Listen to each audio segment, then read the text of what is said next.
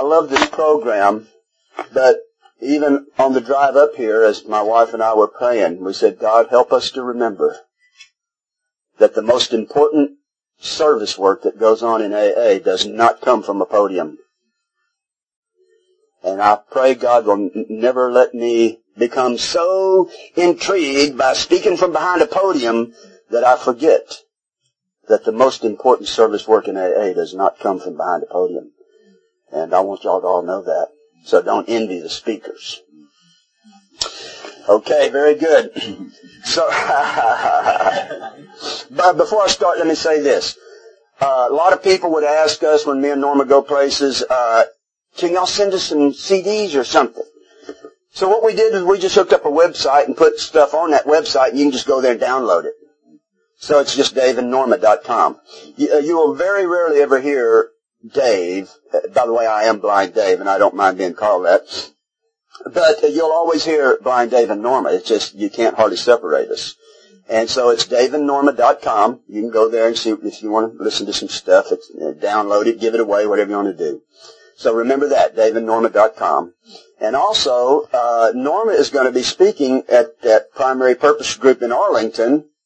And I am too, aren't I? Yeah, you are. Yeah, I'm going to be speaking in the afternoon. I think 3 in the afternoon, but Norma's going to be the main speaker that evening at their anniversary celebration, January 10th. So we'll email somebody up here and get a flyer into y'all's hands. And some of y'all want to come do that, okay? Great. Cool. Okay, well, you know, I'm going to start tonight from Bill's story. And I'm not going to tell you my story, I'm going to tell you Bill's.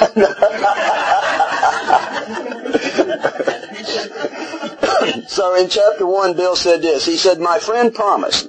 This is when Ebby brought in those, the program, the steps as from the Oxford group. But he said, my friend promised that when these steps were taken, I would enter upon a new relationship with my Creator and would have the elements of a way of living which answered all my problems.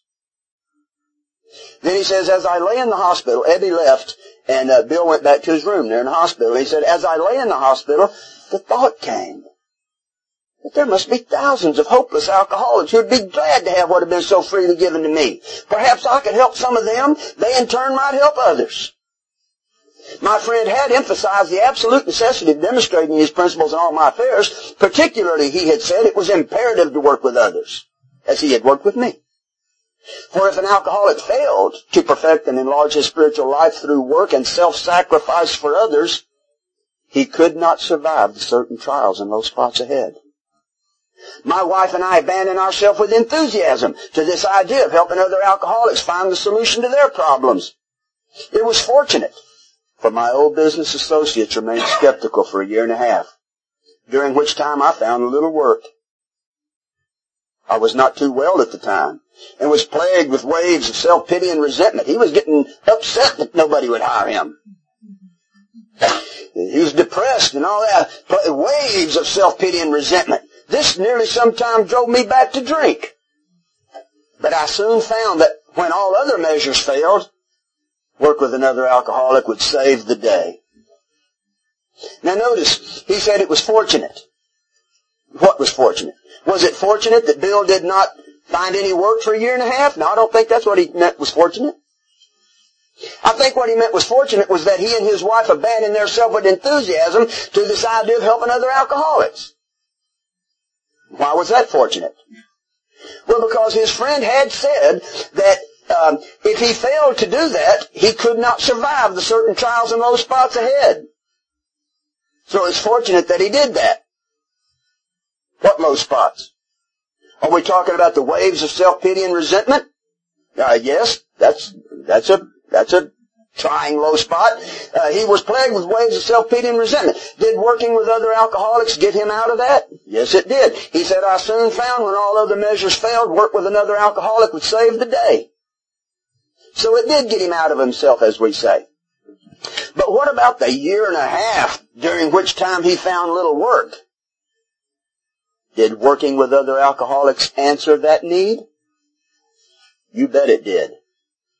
He said, my friend promised that when these steps were taken, I would enter upon a new relationship with my Creator and would have the elements of a way of living which answered all my problems. not only his drinking problem, not only his waves of self-pity and resentment, not only his year and a half of that, all of them. We have quite a program here. And that's what Bill got excited about, because he heard that. See, he heard him say the elements of a way of living which would address all your needs.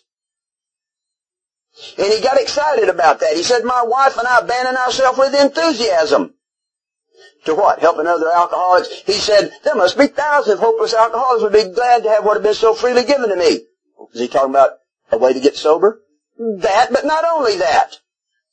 He said, my wife and I abandon ourselves with enthusiasm for this idea of helping other alcoholics find a solution to their problems. This program is all-encompassing. Your whole life. And all the needs that you're going to have in it. Look at step 1. It says, we admitted we were powerless over alcohol. Part A. Part B. That our lives had become unmanageable. And when you get to step 3, it says we made a decision to turn our will and our lives over to the care of God as we understood Him. No mention of alcoholism. So, by the time we get to step 3, we need to realize that I'm turning my will and my entire life over to this program. I'm going to learn to apply this program to all aspects of it. So let's take a little bit of a look at step 3. First of all, as a foundation here, let me mention that on page 28 of the big book, it says, whatever our race, creed, or color, we are all children of a living Creator, with whom we may form a relationship upon simple and understandable terms, as soon as we are willing and honest enough to try. So notice that it says that when I go to form a relationship with my Creator, it will be upon terms and conditions. This experience that I'm going to have with my higher power is on simple and understandable, clearly defined terms. And I need to know what they are. And I find those terms right in the middle of page 63, where we are doing step 3. Made a decision to turn our will and life over to the care of God as we understood Him. It says, when we sincerely took such a position, all sorts of remarkable things followed. Notice it did not say a remarkable thing happened. I got sober. Yes, that's pretty remarkable. But then it goes on to say all sorts of remarkable things followed. When we sincerely took such a position, what position? The position as described by the terms. It says we had a new employer, being all-powerful. He provided what we needed if... now the price tag is attached to it. That's a pretty good deal. He is all-powerful. Whoa. Is anything outside of His reach? Anything He can't do? And He will provide, anything left out? He will provide what you need. Anything excluded? Well, if that's true, then I better see what this if is. Because I want that. I want that all-powerful providing what I need. And taking away my difficulties, that victory over them will bear witness to those I'm going to help. I want in on that. So, if I will keep close to Him and perform His work well. Which, by the way, translates to our primary purpose, to stay sober and help another alcoholic to achieve sobriety. That's what God asked me to do. And look what He said He would do for me if I would do that. Manage my life in a remarkable way. With all His power, all sorts of remarkable things would begin to happen. If I would make a commitment to stay sober in order to help other alcoholics achieve sobriety. The big book says we have been given a great sense of purpose. That's our primary purpose. And it is accompanied by a growing consciousness of the power of God in our lives. So I'm going to have, as I participate in that primary purpose, I'm going to have an experience with God working right along beside me. managing all aspects of my life, giving me a story to tell. We vigorously commenced this way of living as we cleaned up the past. We have entered the world of the Spirit. When I enter into this agreement with God, that's what step 3 is. If God says, I will do this if you will do this. Do you agree? And it tells you to think well before taking that step. God takes it very serious. God is putting all Himself into what He's offering you. And He wants a commitment from me and you to stay sober to help another alcoholic achieve sobriety. And if God's really going to do all that stuff He said He would do, if I would do that, then there is absolutely nothing in this world more important than for me to do that. Because everything I need from this all-powerful being is going to come to me in response to my participation in that. So I better realize real quick that my life being managed in a remarkable way is attached to that. And we vigorously commence this way of living. I'm going to get excited about it just like Bill did. Enthusiastic. Whoa. Man, it sounds like a good deal to me. We vigorously commence this way of living as we cleaned up the past. We have entered the world of the Spirit. What does that mean? That I'm going to put on a suit and go to church every Sunday? The world of the Spirit. No, though some of us do that, I'm just now kind of starting to creep back into the back doors of church a little bit and sit on the back row, see what's going on there. I don't know if I'm trying not to let them scare me or me not scare them. I don't know. But I'm checking it out. And I've been there before. I went there before I came to AA. And I'm now kind of tripping back in that direction a bit. But that's not what we mean by we've entered the world of the Spirit. We mean we have entered into a clear understanding of a contractual agreement with a higher power, and we have a partnership here. He is my employer and I am His employee, and He pays well. And I'm going to have a supernatural experience of watching Him do that.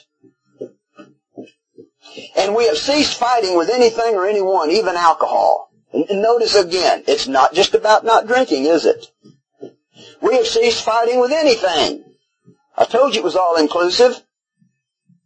Anything or anyone, and even alcohol. For by this time sanity will have returned. Continue to watch for selfishness, dishonesty, resentment, and fear. When these crop up, we ask God at once to remove them. We discuss them with someone immediately. Make amends quickly if we've harmed anyone. Then we resolutely turn our thoughts to someone we can help. You know, my first sponsor used to hammer this passage so much that it began to annoy me.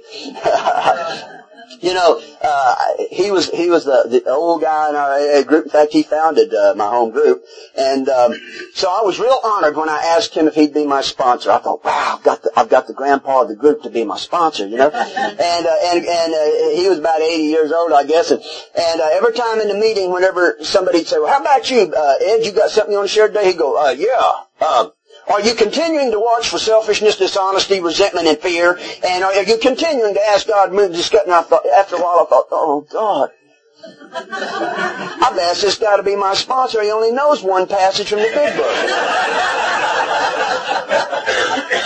You know, you walk into Western Trails any day, and if your halo wasn't on just right, he'd say, "How's your serenity today, boy?" And you'd say, "Well, it's off a little bit today." And he'd say, "Well, are you continuing to watch for selfishness, dishonesty? Have you asked God to remove them?" "No, I haven't done that right yet." "Oh, then you haven't made amends. You haven't discussed it with your sponsor. You haven't made amends quickly. You haven't turned your thoughts to someone you can help." "No, I haven't done that yet, Ed." And he'd say, "Well, thank God. Because if you had done that and still felt this way, I wouldn't know what to tell you."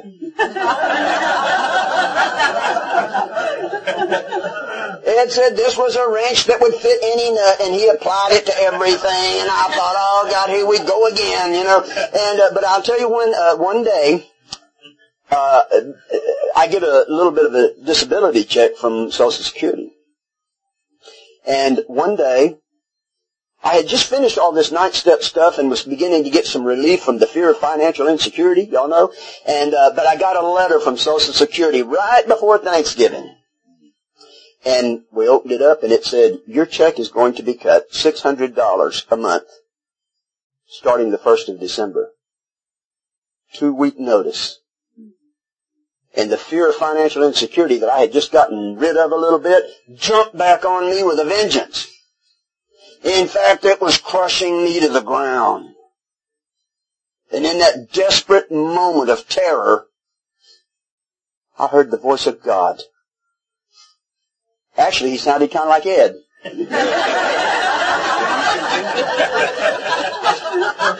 He said, ask God to remove that fear at once, boy. Discuss it with someone immediately. Make amends quickly if you've harmed anyone, and resolutely turn your thoughts to someone you can help.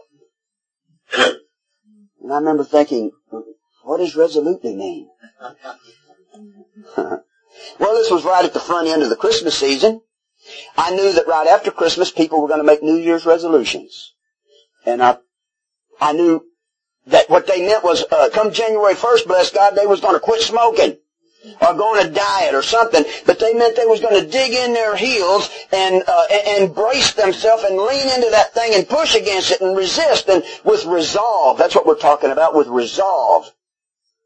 So I figured if I was supposed to resolutely turn my thoughts to someone I could help, that meant it wasn't going to be easy. That meant that I was going to have to lean into that fear and push against it and push through it and not let it wrap me up in myself and my stuff and push through it and reach out and help somebody else. You know, every one of us is going to have a day in our program. It's neat to get sober and have the first few months in here and smile and go to the barbecues and the dances, but every day one of you is going to get that letter in the mail or that something, and all of a sudden it's you and God. And you're either going to do it or you're not. It's not a theory. We have to live it. And so I thought, okay, and I tightened up my belt. I called my sponsor. I reported in about my fear. I asked God to remove it. I discussed it with someone immediately, made my amends. I resolutely began turning my thoughts to someone I could help. I started going to meetings. Instead of going to meetings trying to stay sober for another day, I started going to meetings to see who I could help stay sober for another day. I started listening to people talk in that meeting, not for the ones sharing great stuff, but for the ones who seemed to be struggling. And I'd go find them after the meeting and pray with them and say anything I could to encourage them. I didn't know much at the time, but I started finding myself going home and be reading my big book later and go, oh wow, this is just what I needed to share with that guy this morning. I wish I'd have known this. I'd make a note of it in my book. I'd go back to the meeting tomorrow looking for him. I wanted to read him that. It changed my whole perspective of reading the big book too. All of a sudden my whole program became more about who I can help than me trying to stay sober. And I want you to know that I got into that. And when I got that letter from Social Security, I thought, oh God, there goes Christmas this year. I want you to know that me and my wife went through a great Christmas. There was no lack of presents under the tree. We came to the 1st of January and sat down to figure our bills. We do the budget twice a month, the first of the month and the middle of the month. And we had enough money in the bank to pay the bills for the first half of the month, and we sat there, wasn't sure how that happened. And then Norma says, why don't we go ahead and just kind of figure the whole month and see how it looks? And I thought, oh, well, I don't know if I want to look that far into the future, you know. But I said, okay, let's go ahead and figure it up. So we added it up, and on paper it said we was going to hit the end of January $500 short. And I said, but Norma, if you get scared, ask God at once to remove that fear and discuss it with someone who Make amends quick if you harm anyone, and resolutely turn your thoughts to someone you can help. And I want you to know this is where my wife and I became joined at the hip and what this program is really about. And we came to the 1st of February and sat down to figure our bills. We had enough money to pay the bills. Wasn't sure how that happened. 1st of March, 1st of April, 1st of May. Somewhere around about that time I began to, you begin to readjust your life around changed circumstances. And before long it just kind of all balances. You regain a new equilibrium. But during that 5 months, including Christmas, I can't explain really what happened. I've sat down before and tried to figure out how did we get through that. There was some obvious things. Doesn't really explain it all. But I remember toward the end of February, right down at the end of the month, I thought I better call the bank and see how much money's in the checking account because we don't want to start bouncing checks and we're right down to the last few dollars according to our bookkeeping, you know. And so I called the bank and it says, you have $500 in your checking account. $500? Have I made a $500 miscalculation here? I don't think so. You say, what are you saying, that God dropped $500 in your bank account? I don't know if I've entered into the world of the Spirit that much. But I don't know that I haven't either. I don't know what to say. But I can tell you I was real excited and happy. And I ran and grabbed my gratitude journal because I keep one of those too. And so I went flipping through my gratitude journal because I was going to write about this in my February entry there. And as I'm flipping through that journal to get to the February page, as I passed by the January page, I noticed an entry there in January that said, I called the bank today. There was $100 in the bank, more than I thought I had. I thought, I remember that. It happened in January too. You know, in March, there was a night I was up all night Friday night, and Saturday came around. I didn't get a chance to sleep, and I was up all day Saturday, and by the end of Saturday, I was wasted and really ragged out. They had been announcing there was going to be a good speaker at our home group there, and so Saturday evening, Norma said, what do you want to do tonight? You want to go somewhere or something? I said, oh, no, not really. I said, there's supposed to be a good speaker over at the home group. I said, we'll go there. You can listen to the speaker, and I can doze in the chair if I need to. So we drive up, it's 5 minutes to 8, and as we're walking up, the door flies open, and the chairperson come out and grabbed me and said, Dave, our great speaker just called and canceled. And I said, yeah? He said, will you speak? Now, I had never spoken before. I had just started going to a detox unit at a treatment center with different people and taking my little few-minute turn. And I was working at trying to get better at that. But all these people gathered to hear this great speaker, and me step in and feel, no way. And I said, I didn't sleep all night, and I've been up all day, and I don't have the presence of mind. I can't do this. And Norma said, you can do it, Dave. And she dragged me aside and prayed with me, just like y'all saw her prop me up here a while ago. And see, they took me in there and propped me up behind that podium. And they said, well, with 5 minutes notice, here's Brian Dave.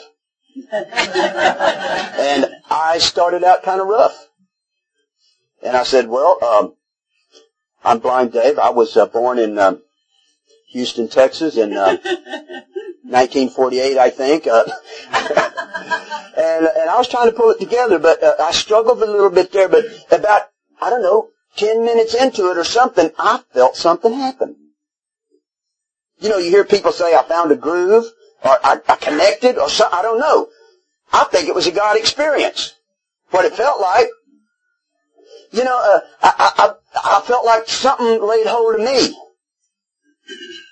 I remember one time when I was about 15 or 16, some of my buddies, one of them, finally got old enough to get our first car, and he had his driver's license in a car, and we all went out on a Sunday evening drive. We went down some dirt country road, and it had been raining real hard, and we slid off in the ditch and sunk deep in the mud off in that ditch down this country road.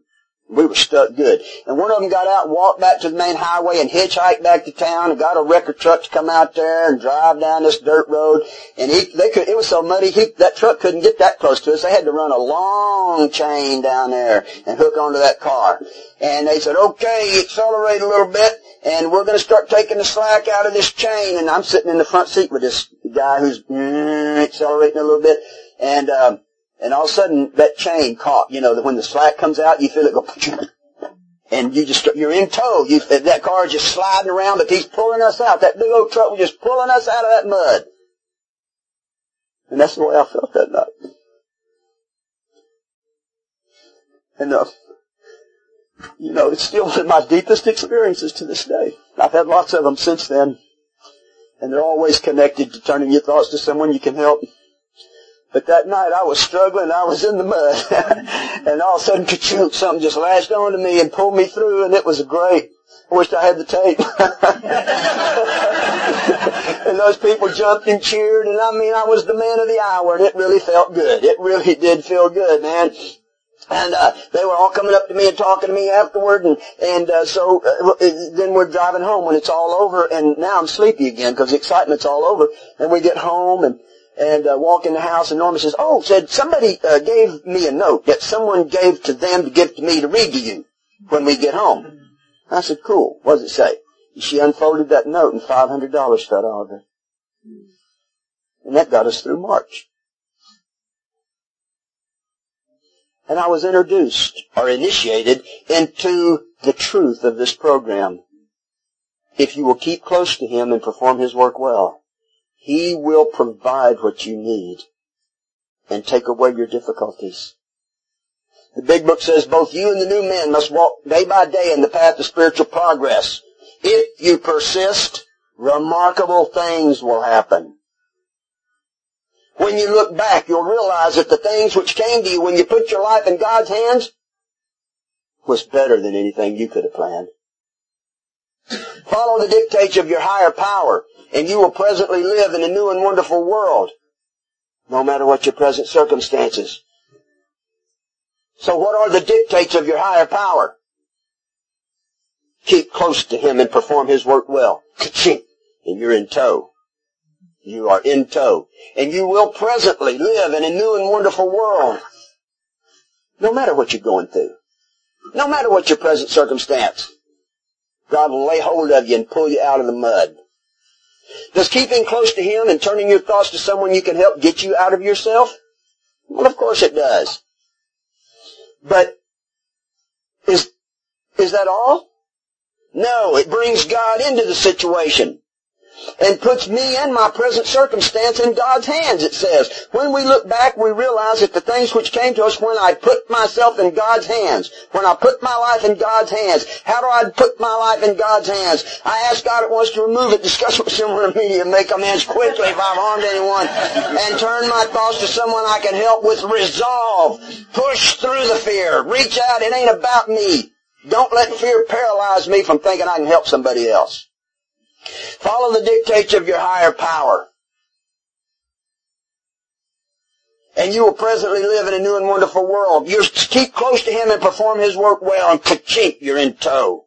You'll feel that slack come out of that chain, and God lay hold of you in whatever circumstance. And when I formed a relationship with my Creator, it was upon simple and understandable terms. And when I agreed to those terms, that's step 3. That was the decision. I agreed to the terms. And I put my life in God's hands.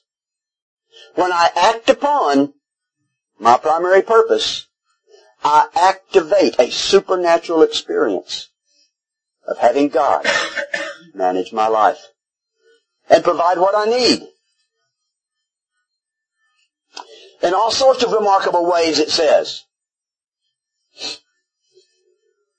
So the big book says, like a gaunt prospector, belt drawn in over the last ounce of food, our pick struck gold. Are you catching the vision? Your pick will strike gold. Like a gaunt prospector, belt drawn in over the last ounce of food. I got it. I see what you mean. Our pick struck gold. Joy at our release from a life of frustration. Are you frustrated with trying to manage life? Trying to wrestle satisfaction and happiness out of life? Catch the vision. Strike gold. Joy at our release from that life of frustration. It says, knew no bounds. We feel we have struck something better than gold. Do I have all the gold that I need? No. Am I worried about that? Nope. That's better than gold.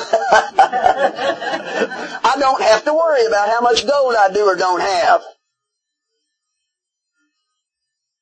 I've got a deal going with a higher power, and I clearly understand the terms. My friend promised that when these things were done, I would enter upon a new relationship with my Creator and would have the elements of a way of living which answered all my problems, and that's better than gold. Y'all all know the story of Bill Wilson. You know, for all that time he didn't have work, and finally he had a job opportunity. And they sent him down to Akron. And they promised him that if he did good on this little assignment with this company, they would give him a permanent position with the company. Y'all are familiar with that story, aren't you? Okay. You can read about this in chapter 11. And it says, from a business standpoint, his trip came off badly. Had he been successful in his enterprise, he would have been set on his feet financially, which at the time seemed important. What time? It's the Depression, the middle of the Depression. Been without work for quite a while, which at the time seemed important. But his venture wound up in a lawsuit and bogged down completely. I mean, he didn't just not sell any brooms or whatever he was doing. He got drug into court. It says the proceeding was shot through with much hard feeling and controversy. It became a legal battle and got ugly. And Bill was in the middle of it. Probably did not even know he was stepping off into a hornet's nest. Bitterly discouraged, he found himself in a strange town, discredited, his reputation was shot, and almost broke. One dismal afternoon, he paced the hotel lobby, wondering how his bill was to be paid. He wanted to get out of town. It's getting ugly. He don't even have the money to check out. It's a dismal day, it says. One dismal afternoon, he paced the hotel lobby, wondering how his bill was to be paid. That's where I was the day I got that letter. It's a dismal afternoon. We're all going to have them. Then he began to hear tinkling glasses down at the end of the hall, didn't he? It's not good for me to stay in a place like that. In his mind, he began to drift toward them tinkling glasses. Y'all know the story. It says, but what about his responsibilities? I used to have them thoughts. When I was, it's 2 a.m. and you're trying to think of where to get another drink. And you're thinking, I'm supposed to go to work in the morning. What am I going to tell the boss? How long did it take you to come up with what you were going to tell the boss? And then it says, what about his family? What am I going to tell the wife when I didn't come in tonight? How long did it take you to come up with that one? None of them things ever stopped me from reaching for the next drink. And then it says, what about the men who will die because they will not know how to get well? Where'd that voice come from? Sounds like the same voice. He said, "What? You remember back there in that hospital room?" And he says, suddenly the thought came, there must be thousands of hopeless alcoholics. Maybe I could help some of them. I think this thought came from the same place that one did. And here he is about to reach for a drink, and something says, what about the men who are going to die? Because you won't be there. He says, oh yeah, them other alcoholics. I bet there's a bunch in this town. What other alcoholics? The ones he saw in his vision back there on that hospital bed. God reminded him, if I don't have that vision, there's going to be some low spots and trials ahead. Oh yes, some other alcoholics. I bet there's a bunch in this town. It says his sanity returned, and he thanked God. He headed for the phone. Y'all know the story. He made phone calls until someone set him up with Dr. Bob. And he met Dr. Bob the next day. The story goes on to have a great ending, how him and Bob got together, and then they formed the whole summer. He was there with Dr. Bob. The first AA group was formed, and AA was born out of that story. And I'm reading through it going, wow, what a great ending, what a great ending. And then one day I thought, hey, wait a minute. Bill, you never did tell us how you got out of that jam back there on that dismal afternoon. I found myself wondering about it. You know what? I can't tell you how me and Norma got through them 5 months either. You can't explain it.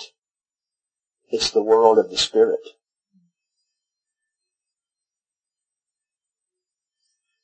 And Bill carried the message to Dr. Bob and started to show him the steps. And then he come to that step 9, making amends thing, and Dr. Bob said, no, ain't no way.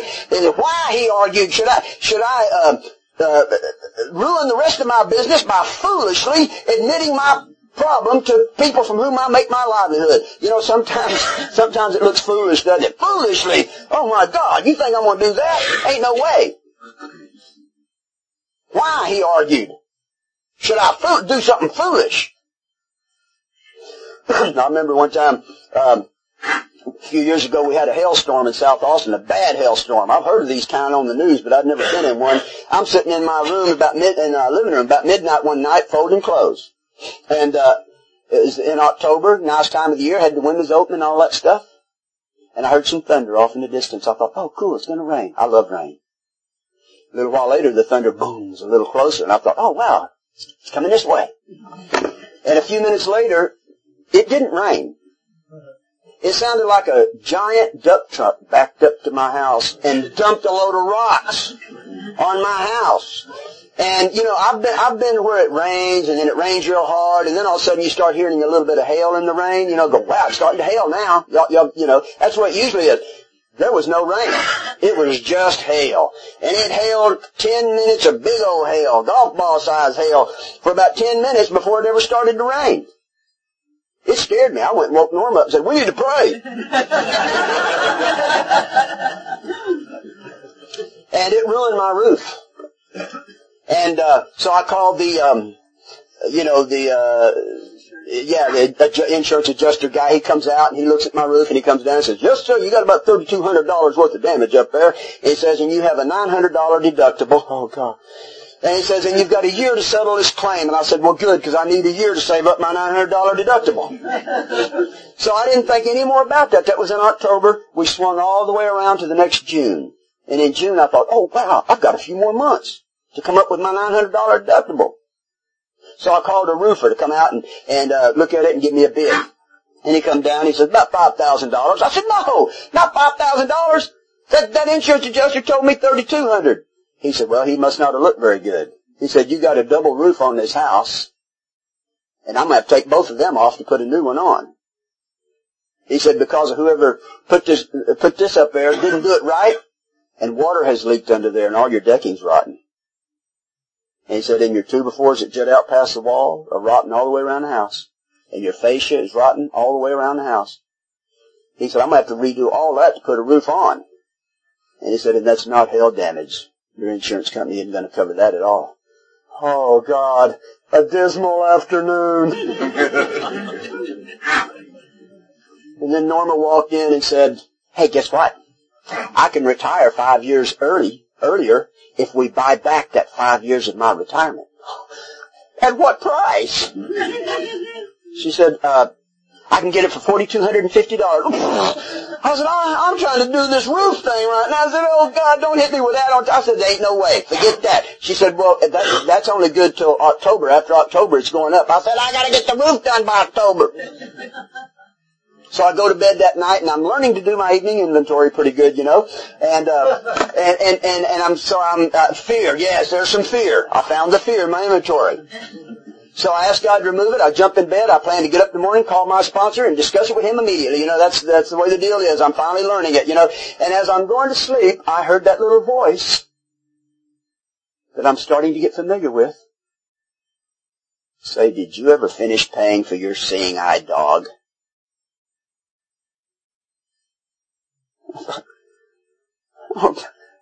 Don't bring that up now. I don't want to. You know, I'm asking you for help, God, not to add to the problem. Yeah, and I said, that couldn't be God. And I tried to put my head under the pillow and go to sleep.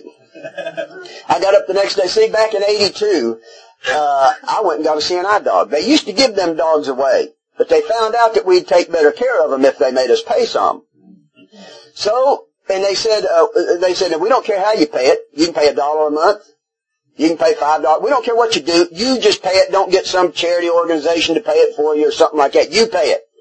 I said, cool. No pressure. I went back to Texas. Went through another divorce. You know, we all got a lot of those, don't we? And in the process of that, I walked away from that marriage with a lot of debt. And I'm trying to pay all this stuff off. And since C&I didn't seem to be really pressuring me, I thought, I don't know what I did with that one. I probably put it on the back burner and I may have just forgot all about it. I don't know, but it was 20-something freaking years ago. Hadn't thought of it in a long time. And I said, God, I need some help. And he, did you finish paying for your CNR? That couldn't be God. God wouldn't do that to me. Why should I by foolishly admitting my mistake? You know, I sounded just like Dr. Bob. And so I get up the next day and I'm walking around the house going, that couldn't have been God. That couldn't have been God. I've been sober for a while now and all's been going well. I don't have to think about that right now. No, that wasn't on my amends list. I had forgotten all about that one. It couldn't have been God. Finally, I got myself talked out of believing that was God. And you know what? You can talk yourself out of thinking it was God if you want to. And so finally I thought, okay, cool. Everything's cool. I walked in the living room, in the kitchen. I was fixing to do supper, and I got a little radio on the table there. I like to listen to talk radio. So I flipped on the radio and started to make supper. And just as I flipped on the radio, the first words that come out of that radio, this lady said, "Hi, I'm Jane Doe." Said, "Today we're going to be talking to John Smith." Said, "John recently went blind. And he went and got a CNI dog, and he wants to talk to you about a CNI dog."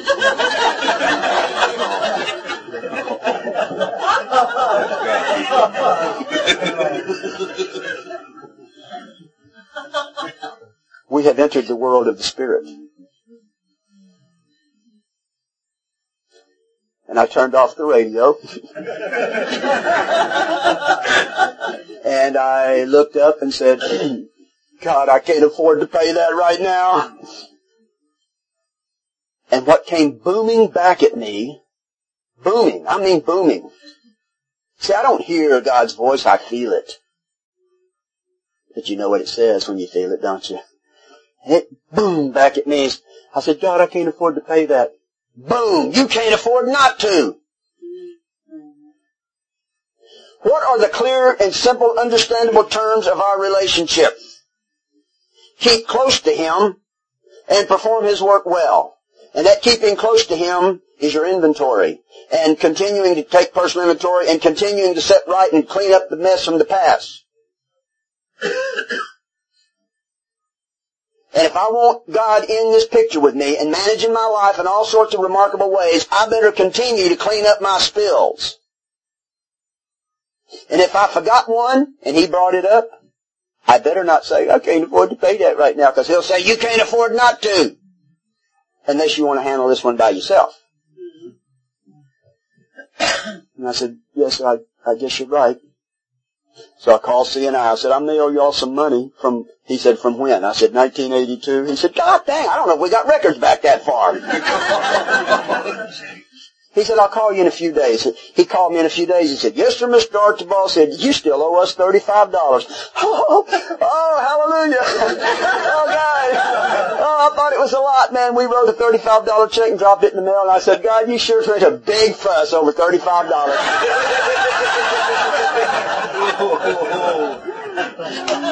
And I said, and God said, I felt Him say, you didn't know it was $35. You thought it was a lot more than that. And you were willing to pay it. And you know, it says just to the extent that we do as we think He would have us, He'll match our calamity with serenity.